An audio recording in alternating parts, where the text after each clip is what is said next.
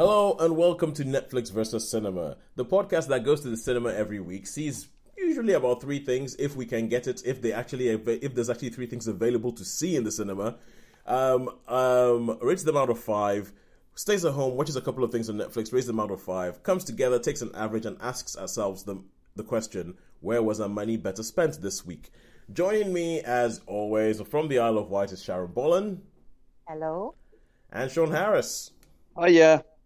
Hi. So yeah, I think it's a key thing to say, because with this podcast, I think even in this last week, I'm not sure if you saw the news that Empire Cinemas have gone into administration, going along with Cineworld Cinemas, who have gone into administration. I hadn't read that. Yes, Uh-oh. yeah, it's a story. It's a story. I think if you look, we shared it from our Twitter page, from our Netflix via Cinema Twitter page. And one of the things that they complained about on it, they were like, oh, it's streaming. It's because of streaming. These people are just sitting at home streaming, they're not coming to the cinema. And I was like, I was just like, man, it makes what we're talking about a lot more, pertinent. Yeah, a lot more poignant. Thank you, Sean. Very good word. A lot more poignant that what we're talking about, because we do this and we have this conversation all the time. And I actually wrote in the tweet that we put out, just sort of saying, yeah, you could sit down there and say, oh, it's streaming, what are we going to do? But at the same time, cinemas need to do more to encourage people to leave the house. You need to do more to make it, say it's going to be worth it to leave your house and pay us all this money. Because A, it's way too expensive, and B, apart from seeing it on a much bigger screen, the cinema needs to highlight more what its benefit is. But anyway, yes. But anyway, what I was going to say is that we are pertinent, we are important. We are. Yes, and hopefully we will get featured on Amazon Prime or Prime Music or Amazon Music. One of those. Well, yeah, because I'm not sure if you saw that I applied for the thing. We host a podcast on a thing called Pinecast, and Pinecast has a link with Amazon Music, where they're going to feature some things that have to do with music or it have to do with TV or film or anything like that. And I was like, that's us! Look at this! We are pertinent! If you don't choose us, what are you doing? A cinema just closed. This is what we're talking about. But anyway, if our numbers don't go up, there's not going to be nobody hear me rant, so we can say whatever we want anyway. But let's carry on, because we know we have to finish at 7. We have less than an hour to do this week. And talking about things that we can see at the cinema, we have managed to get around to 2 things this cinema. And the cinema champion, the bastion, the last man on the ship when the ship goes down will be Sean Harris. It will be Sean Harris. Yeah, it should have been 3, but I ended up working a bit late because I was going to go and see Insidious, but the times didn't sort of match up. So I was hoping to do 3. It should have been 3 because I was hoping to see Elemental, but then I ended up spending like most of this week on a motorway. So unfortunately, Sean, I couldn't come and give you a hand in the cinema stakes. But tell us, Sean, tell us what did you see at the cinema this week? Okay, so I was over on the mainland and I went to the obviously Cineworld. They have unlimited screenings, and this was a secret screening. Now, I think the Cineworld at Port used to be, funny enough, it used to be an Empire cinema. Anyway, the screen this was showing at was, Tosin, it was massive. It was huge. It was like, knock screen 1 on the Isle of Wight into comparison. It must have been the biggest, I reckon. It was like being in one of those big London. Anyway, big theatre, cut a long story short. So that was an unlimited screening, and it was fairly well packed. It wasn't at the end, but so that might give you some insight. But, anyway, and the film was called Joyride, and and the other film that I watched was Mission Impossible. Mission Impossible: Dead Reckoning Part 1. And that's it. Yeah, Part 1. Yeah. Can we add any more words to this title of this film? Mission Impossible: Dead Reckoning Part 1: The Unbearable Lightness of Being. So it's kind of like, all right. So we'll go into those. And Sharon, what did you see at home? I have seen at home a film called Living, starring Bill Nighy. Living with Bill Nighy. And I saw something on Disney Plus called Kizazi Moto.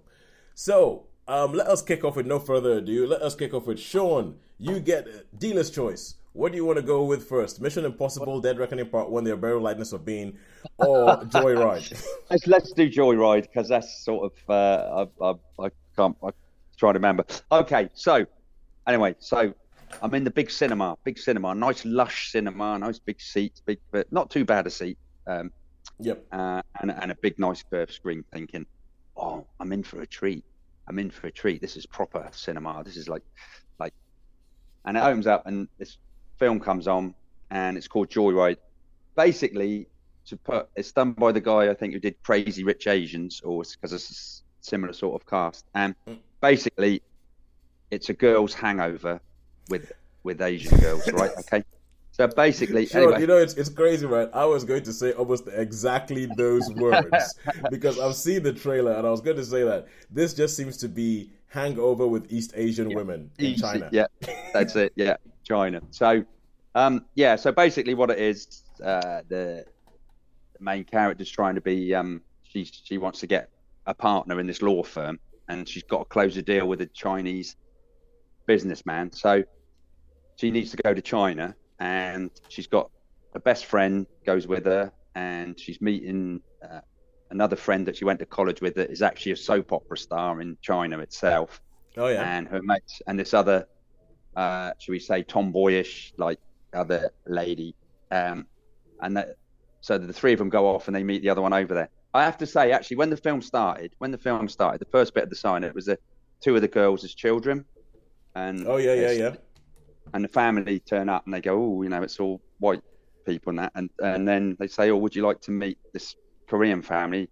And then this other people, and they've actually adopted a Chinese girl, and they meet two girls sort of wander off in the playground, and this boy comes up and he's going, you're not allowed on the swings, blah, blah, blah, blah.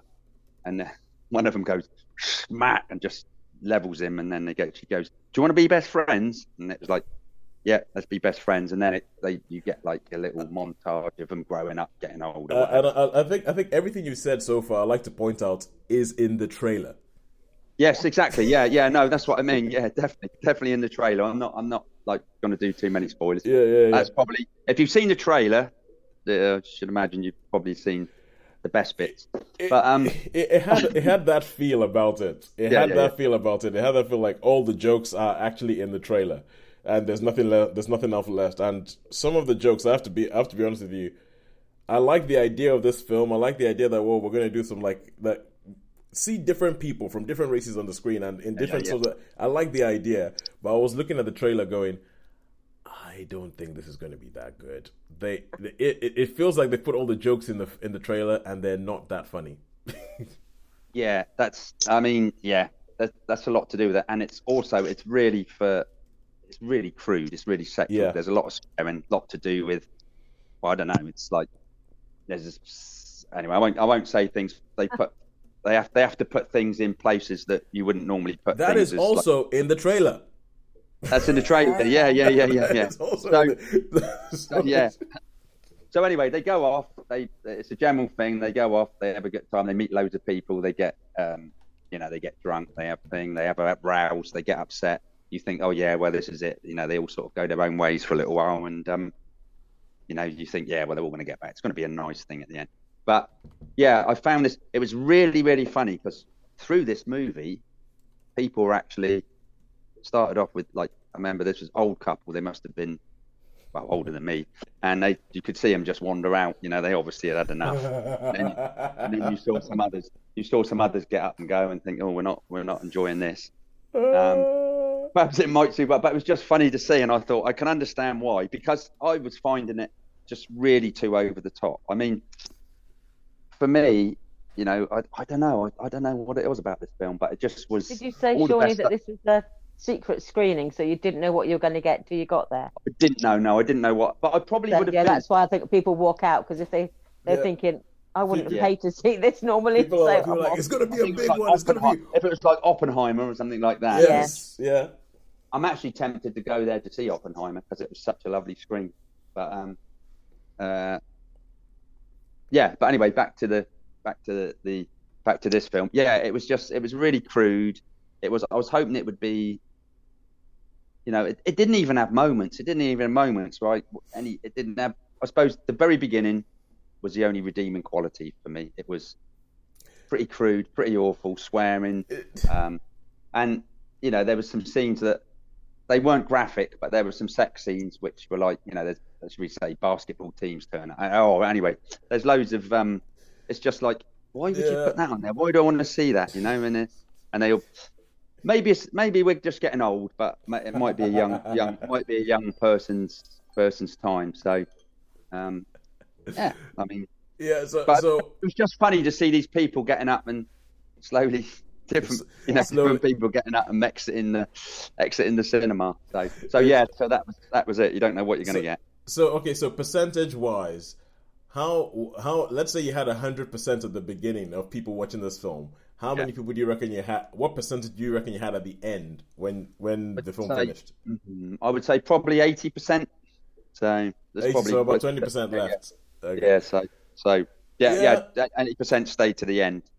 Yeah. So but I did see where I was sat. There was a couple. They were young, mind you, looked like the university buds, and they were laughing.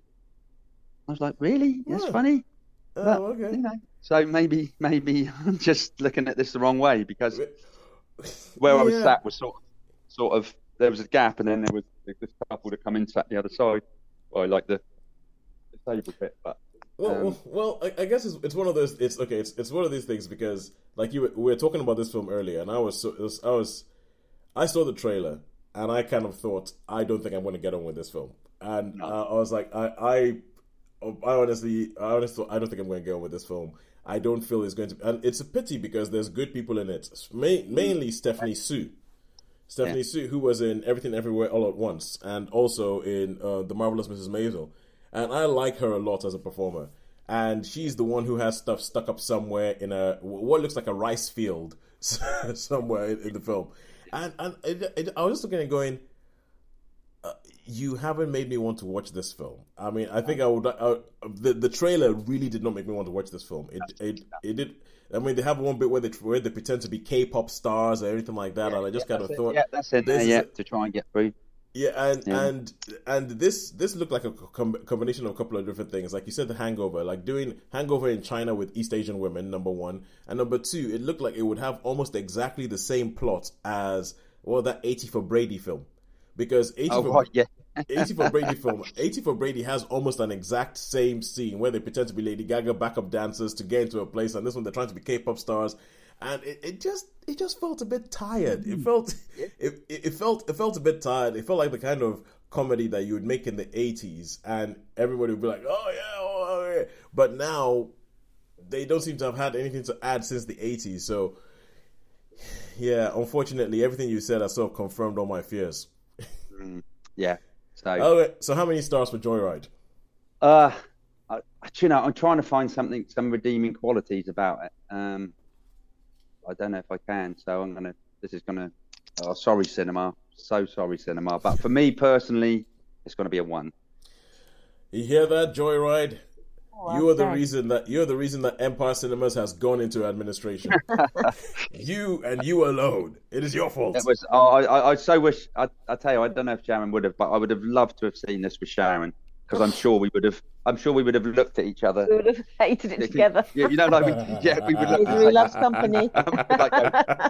Both of us would have looked at each other and gone, "Really?" We would have gone, we would have had a bodies moment where we would have exactly right. A bodies, really? Yeah. I was just going to mention that, like bodies. That's why I was saying perhaps as a young person, the young people, they'll probably enjoy it, because I mean the bodies. The two youngsters when he come out and said, "Oh, I think it was too bad." But there you go. Yeah, I think I've had to come up with come to the conclusion that I've gone to that stage as well, where I'm just kind of like, you know what? Don't think it was for me. It's some things are not made for me, and it's okay. I hope they find enough people who like it to keep cinemas open. But okay, so now we go over to Netflix and Friends, and we are going to talk Disney Plus, and I'm going to talk about a TV show called Kizazi Moto Generation Fire. And it seems to be something in the water. You know how we were talking about Star Wars Visions the other day, Sean? And we were talking about Star Wars Visions, and it was how it was kind of like Love, Death, and Robots, but in the Star Wars universe. Yeah. And Kizazi Moto follows the same idea in that it is an anthology. It's all these 10-minute short things, but it's all animation houses from Africa. So it's all African animation houses telling 10-minute sci-fi African stories. And and so I think because of the way the film thing is and with animation, it's mostly going to be South Africa. That's like the main point. But there's some stories from Kenya. There's one from Nigeria. So this intersects with a lot of things that I love. Africa represented on screen, animation. I'm like, yes, the future. No, so you have all these different ideas of what, like, what a sci-fi future could look like in Africa. So the first one, I think it's called the Herder Boys, and it's all about these people who are herding cattle. But it's like this also futuristic cattle that the antlers grow, and then these sort of crystals grow off the antlers. But there's these things that they call spirits that sort of attack the cattle. And there's a kid who wants to come up there and he wants to help his sister fight off these things and actually look after the cattle and all that. But it's like but you have these. But it's like a small boy. A small boy who's sort of like stowed away with them when they went out there to go sort of graze the cattle and wants to be with them and all that. But one of these people who's herding the cattle is a robot. And it's like the design of it and everything. And there's some things about it that I looked at and I went, yes, that is actually quite African. Like the guy who is the big, who's supposed to be the muscle. He's not particularly always one of them. Yeah, he's supposed to be the muscle. But the difference here is that the guy who's supposed to be the muscle is not like ripped with a six-pack. He's big with a pot belly. which I'm kind of like, yes, I did grow up looking like that. People with a pot belly, it was not something to be sort of like, going, why aren't you buff? It was like, no, you could probably kick my butt. But so you have all these different things, and some of them take things from like, African myths. Some of them go like into the future. There's one of them about surfing off the coast of like what happens in the future, and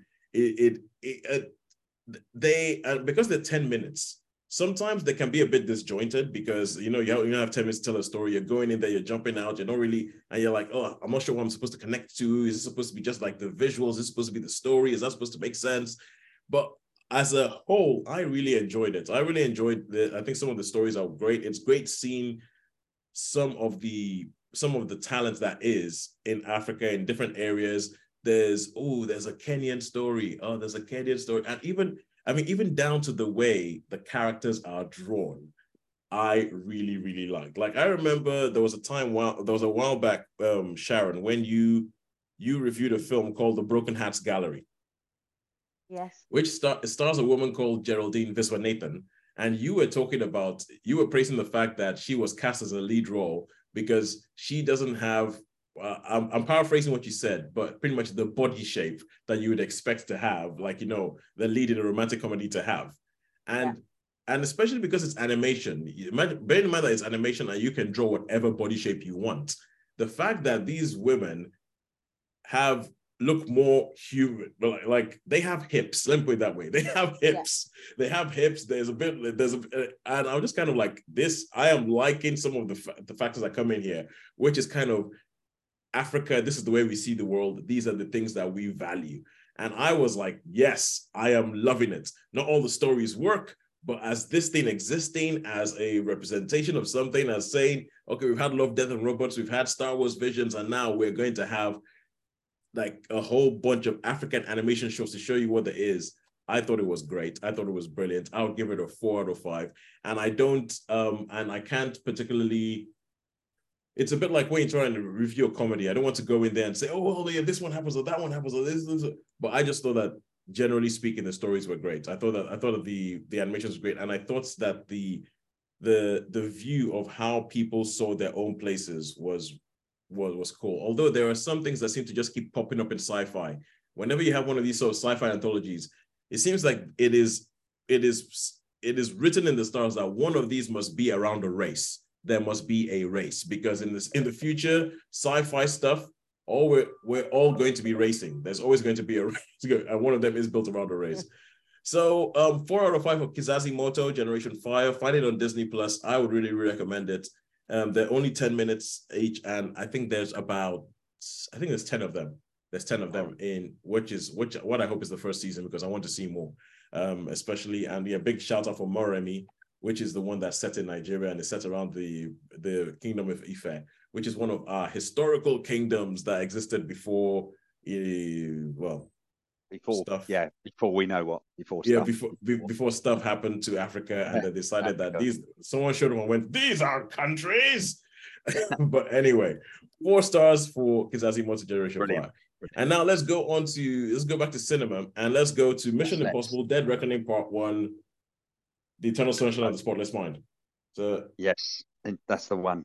That's the so, Mission Impossible. Yeah. So Sean, you saw this, and I know that we last week when we were talking about Indiana Jones, we kicked off by talking about the baggage we bring to an Indiana Jones movie. And I know, like, for instance, with you, there's a couple of things I know. If a film stands Stanley Tucci, I know you're going to bring baggage to it.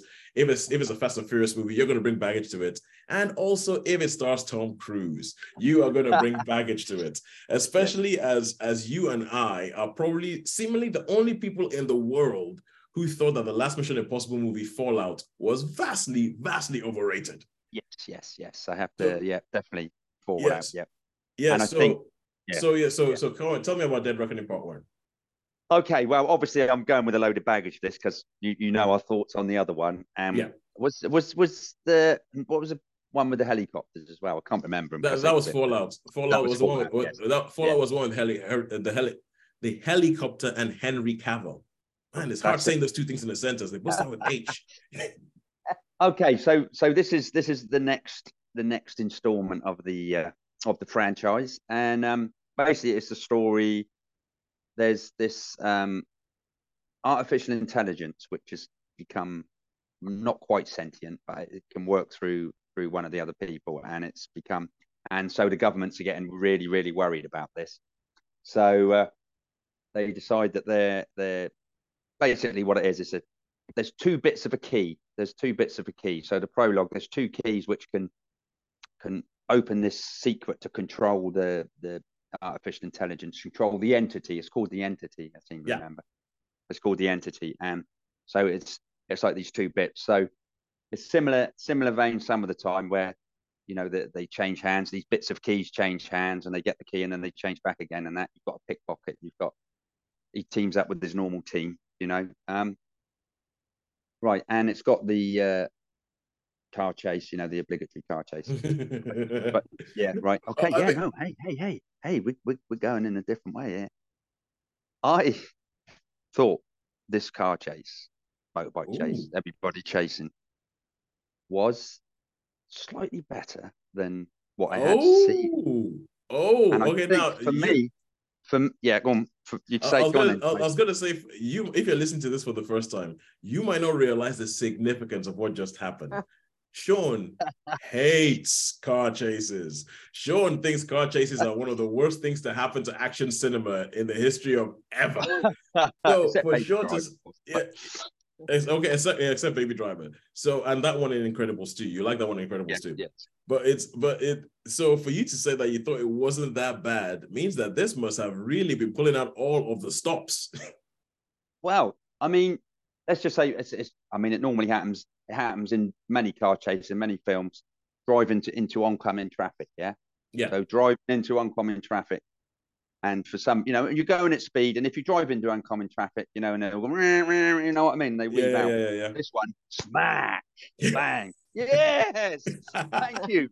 A bit of realism, a bit of something that would happen. I'm like, so I thought, oh, okay, this happened, and yeah, the cars are actually taking the punishment and actually not being, out of sort of when people do that sliding around the corner. They're hitting things and they're smashing things and and the cars, and they got to check. And I thought, wow, someone's really thought about this and not, avoiding every single obstacle. There's a little bit like the Italian Job where there's like steps and stuff. And I'll forgive it. I'm going to forgive this one a little bit. But the film on the whole, I thought they had really, really tried to make this a bit more. Because let's just say there's some deaths. Ooh. That are like, oh, wow, okay. Ooh. A bit sort of Walking Dead-y type of deaths. It's like, whoa, wow, really. Okay, so tune in for Mission Impossible: Dead Reckoning Part 2, The Son of Ethan Hunt. The son of Ethan Hunt. Yes. So there was that scene, and I thought, okay, that works. That's a they went a decent way. Obviously, he does like the leaping from places and leaping from trains, things, which are a bit wow. But he's Ethan Hunt, and we said like in Indiana Jones films that the train chase, the train chase, stuff, and that's forgivable. You know what I mean? Because it is. I guess there is slightly possible that you could, catch people from falling and stuff and everything like that. You could catch people from falling off people falling off a falling train. You could catch them. Yeah. Yes, that sort of thing. Yeah. So there's that sort of thing. So this film on the whole, I was mildly surprised with. I have to say, okay, it was much better. Maybe because in the past I'd been so disappointed. Perhaps it was, but this film felt to me like they'd made an effort. Looked like it made an effort to not be. Yeah, no, it did. It felt that way. I thought, well, they've given it a little bit more thought, and that oncoming traffic, that's a real big bonus for me. And destroying stuff and things happening, I'm like, that is what would happen in a car chase. If I don't care how much sort of speed you go, you're not going to go into 4 lanes of oncoming traffic at speed and not hit anything. But obviously, Vin Diesel does, So I'm just laughing at the fact that that you're kind of like, it seems like they made an effort. Tom Cruise is like, but 2 films ago I was actually on the side of the Burj Khalifa. You're like, no. It's like I struck myself to the outside of a plane. Nope. Yeah. I jumped out of a plane and actually did a parachute jump and I filmed it. It was me. That was me. You're like, nope. And then this one, you're like, oh, he crashed the car. You made an effort. Finally, Tom Cruise. You finally made an effort. You finally made an effort, yeah. So it's like, I've been trying to kill myself for like 5 films, but you finally made an effort. So how many stars would you give this one? Okay, well, I'm going to surprise everybody with this one. I really thoroughly enjoyed this film. I had a really good time. So this might be a plus for the cinema, but I'm going to give this one a 4-star. Good stuff. 4 stars for cinema. All right, because I have been hearing a lot of the chatter about this film has been like, the kind of, and I don't know, because it seems like every time a Mission Impossible movie comes out, one thing I will give the Mission Impossible movies is that Tom Cruise and Christopher McQuarrie, they seem to decide this thing is about crazy action and crazy stunts and about trying to kill Tom Cruise and him refusing to die. That's what they boiled it down to and said, this is what our Mission Impossible movies are going to be about. And so obviously those are the kind of things that they always put them in IMAX because they want you to go see them on a big screen. And I think that they're trying very hard to make something that you want to go and see in the cinema, as opposed to something that you could leave and then go watch at home. So, yes. So I'll give them credit for that. But every now and then, I think that what happens is because, like, we're talking about how we're all a bit worried. We're talking about how we're all a bit worried about cinema. We're not sure what's going to happen. The cinema's going to administration.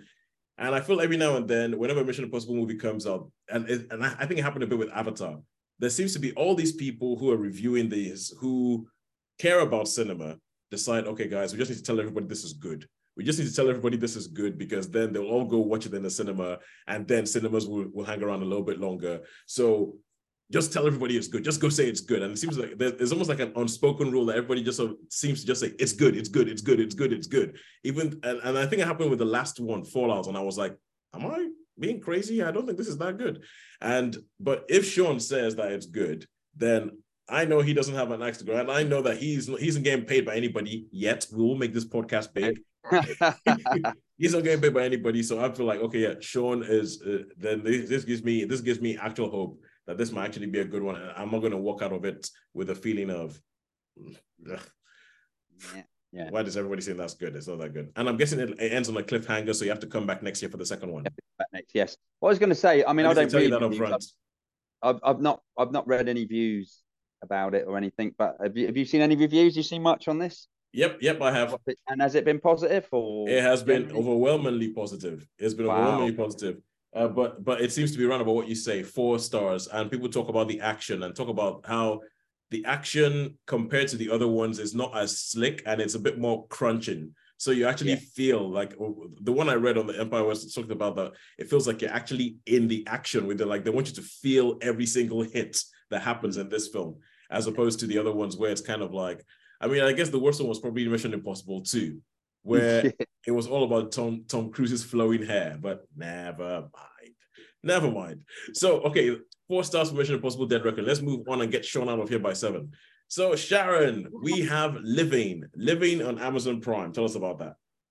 Yes, this is a film starring principally Bill Nighy, and it's quite a simple story. It's more of a thoughtful story. He is one of these commuters. He commutes to London. This is set, I would say, it's post-war, but still sort of austerity-looking Britain. So I would probably place the early 50s. It's before the new look, before things started getting a bit glam. It's when people were still struggling. There's still bomb sites around. People were still feeling the after effects of the war, and there was still rationing, that sort of thing. So it's firmly set in that early 50s, pre-austerity Britain. And Bill Nighy is the head of a department in the council, the town hall. He's the head of the works department, and you see him. You see that it's through the lens of this new guy who just starts in the office. It's his first day at work, and they all meet at the train station, but they don't really talk to each other. And there's like a clear hierarchy even when they get on the train. So like there's the senior manager of this office is played by Bill Nighy, and he is held in utter respect. He's in awe. He doesn't travel with them. When he sits in the office, he's almost like silent, and he just sort of like gives them a nod. But they all sort of they're very much his subordinates, and he's very much of that old school. The sort of the pinstripe suit, the hat, carries the umbrella, and when he walks to work, they always leave like a 2-second gap, so they don't all walk in together. He walks ahead, then the next one down walks behind him, but 2 seconds behind, and then the rest of the workers come along. So it's like this quite structured hierarchical society. And then one day he comes home from work and he is given the bombshell by his doctor that he has 6 months to live. And he then basically has this almost like existential crisis where he decides he wants to work. He wants to find out what it means to be alive and what does he want to do with the next 6 months of his life, the last 6 months of his life. And you see him basically in these series of encounters. The first thing he does is basically he sort of bunks off and he goes to the seaside and he meets Tom Burke's character.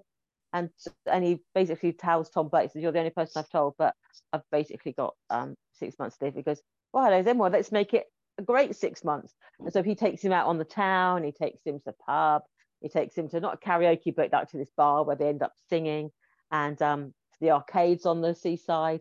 And he's like going, "Yeah," and he gets him drunk, and it's like, "Yeah, this is living." And then he sort of tries to explore basically what it is he wants to do with his last 6 months. And he has this one conversation with a young woman who works in his office, and everyone thinks, "Oh, hello, he's sort of going to start, reliving his youth by having an affair with a much younger woman." And when she says, "You're not becoming infatuated with me, are you?" And he says, "No, no, no, no, it's not like that. When I look at you, I see someone with like a joy for living, this zest for life." And he said, "I had that once, and I want to know where it went and how do I get it back." And he says, what I think of is when you're walking home and you see children playing in the street, they're just like playing, they're free, they're just enjoying it. And then their mum comes out and calls them into tea. And he says, and some children, you see them sort of going, they sort of drag themselves in reluctantly because they've just been having a riotous time, just kick about or British Bulldog or whatever there is, they're playing outside. And they said, then you see some children who are off on themselves, they're sat by the side of the road, they're not doing nothing, they're just waiting for their mum to call them in. And he goes, I don't want to spend my life being that child, the one who's just waiting for my maker to call me back. I want to be the ones who are playing and they're living their life, and then when they get called in, they're like, okay, I'll go, but they still have a lot to do. And he has to decide basically what it is he has to give for the rest of his life. And he finds a purpose, but I won't tell you what that is. Okay. And so I really liked it. Can I ask you one thing? Is there anything like in his past that maybe he had post-traumatic stress disorder from the war or Nothing anything like like that. that? Doesn't Nothing mention like that. his. So you don't really Yeah, know he's of an age where he probably would have been in the First World War in this film, but it's in not this. referenced at all. You see one Right. little clip where his son had been in the Second World War, and you see him coming home, and he's got Right. a sort of not a troubled relationship with his son, but he doesn't want to worry his son, so he doesn't Right. actually tell his son and his daughter-in-law that he's ill at all. He doesn't tell them, What? and he does share it. Only shares it with a couple of people, literally two people, that he's terminally Right. ill. So But he does find a purpose. yeah, I was going to say this film was the big headline thing was about. You said it's starring mostly Bill Nye. He was nominated for the Best Actor Oscar, and that was a big thing about this film that everybody said, "Oh my God, Bill Nye, this is amazing." And I remember when this film was released for a short while in cinemas, there was a big deal made about it, and it's actually a remake of a Japanese film. Yeah, A Kurosawa film called Yeah. Ikuru. And Ikuru. yeah, yeah, and I was wondering, Sean, because I know you're a big Ikuru. Yes. yeah. Yes. So have you seen Ikuru? Yes, I have. Yes, and All right, it's cool. it's really good. He's like funny enough, he looks similar to you. He's bald headed. Yeah. So all shaved, shall we say? So yeah. Actually, the character who plays him was the guy who played the head of the Seven Samurai. Seven Samurai, yeah. But I can't remember Okay. his name. I can't remember his name, but I know he worked a lot with Kurosawa, yeah. Oh yeah, so yeah, So that was a the good. titles it has that, based on a Japanese novel. Yeah. But yeah, you can see that sort of quiet dignity about someone who wants to sort of face the end of their life on their own terms, really. But I liked it. I thought it's easy for this sort of film to become sentimental, and I think they managed to avoid that very neatly. The way they did it was just, I thought, was masterly, because you're thinking, if you're going to have a sort of story effectively about death, then that's the way to do it. And so I thought they did it, handled it really well, sensitively, but really, really well. Yeah. Without sort of sentimentality, but you get to feel that sort of that quiet dignity of someone who wants to end their life. Not they're going to hasten their end. They're not going to sort of contemplate ending their life, but facing their last days. We're thinking, right, I want to find a purpose for my last days, and when he's found it, that sort of gives him this sort of energy and purpose. So I thought it was done really well. And the secondary characters, like, Tom Burke's only in it for a while, but he sort of breezes in, isn't he? He's one of these like bon viveurs almost, I think. You can see him turning into Brian Blessed maybe in 30 years' time. But he has this sort of like, this sort of less death for life, doesn't he? And he inhabited that sort of character where he's like, Dylan Thomas-esque, we know how to end our lives. We're going to party till, we drop. And it seems like saying, maybe that's not my way, but thank you for the journey. So I thought there were some interesting sort of touches in it, and I liked it a lot. Right. So how many stars would we give Living? Yeah, I'd give it a 4. I think it was sensitively done, well done, convincingly played by Bill Nye. You believe in him, because sometimes he can go into certain shtick. sort of. Yeah, I mean the film. Bill Nye can have a shtick. Yeah. Yeah, he's underplaying this. I think underplaying this works for this role. Have you ever seen The Lighthouse Golem? Do you remember that? The Lighthouse Golem. Yes, The Limehouse Golem. That film sucked. Yeah.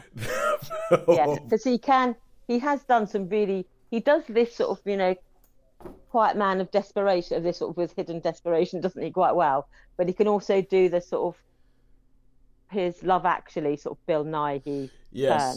Yeah, and I think this is a bit like Emma Thompson. She can do drama really well, but then sometimes she'll do this turn that is so big and broad.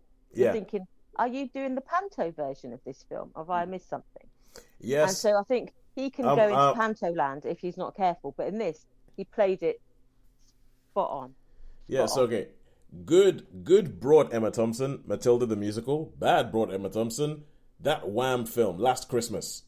Or the film that was sold as a Wham film, but had nothing to do with Wham whatsoever. And there's that one I saw where about the neighbours. She played Lily James's mum. What's Love Got to Do with It? Yeah, What's Love Got to Do with It? Yeah. She was in full panto mode in that one. Yeah. And so it's just like, don't do that. Take it down and not start. I think full panto mode is, especially if they're doing an accent, can go wrong. can't go wrong. And I think Bill Nye does have like certain, you know how they have these things like, there's like this YouTube videos you find of like, you know, things an actor does in every film, and it's like Bruce Willis looking confused, Harrison Ford pointing, Brad Pitt eating, and Roger Moore winking his eyebrows. Roger Moore raising the eyebrow. that kind of, and I think that with Bill Nye, there's always sometimes this kind of like you know, aged rocker there is thing. that Like, slightly... I used to do a lot of cocaine back in the day. Kind of like that you get with Bill, and he can. And there's sometimes you can go down that whole slightly twinkly with a younger woman, where he's a bit like, you know, hey, I'm an older man, but I've still got it. And it's like, no, don't do that, creepy Bill Nye. And so he even though there was like this vibe where at one point you see him spending a lot of time with a younger woman who used to work for him. They navigate that well, because I'm thinking, don't turn this into something creepy, because that would just be like, wrong. I'm thinking of a film called Wild Target with Bill Nye, Rupert Grint, and Emily Blunt, and you have essentially that with Bill Nye and Emily Blunt, and it's a bit. But I mean, okay, I mean, live your life, but so anyway, so that's 4 stars for living. Now I know you guys are Sean. You have that fist thing where you want to say something. I'm going to head off. No, I'm going to head off in a minute. But yeah, carry on. I was just going to say, I know you guys are on tenterhooks. I know it's so hard to say this week, but who do you think has won, Netflix or cinema? Well, it's got to be Netflix, like by zillions this week, I think. Netflix. On an average, Netflix has 4 stars this week, and this week cinema only has 2.5. Surprisingly, because Joyride took a bazooka to cinema this week, didn't it? Joyride took a bazooka, which Tom Cruise probably would have jumped on and, like, you know, and ridden. He would have caught it out of the air and just diverted it. Yeah, exactly. And I think, and to be honest with you, looking at the star rating of Mission Impossible this week, I think Tom Cruise did do that, and even that was not enough to save cinema this week. So this week, we've had a better time at home than we have done at cinema. So until next week, when I might finally get to see Elemental, it's a goodbye from me. It's a goodbye from me. And a goodbye from me. Thank you very much for joining us. Get in touch with us on something. Netflix Cinema on all social media things. Bye. Bye.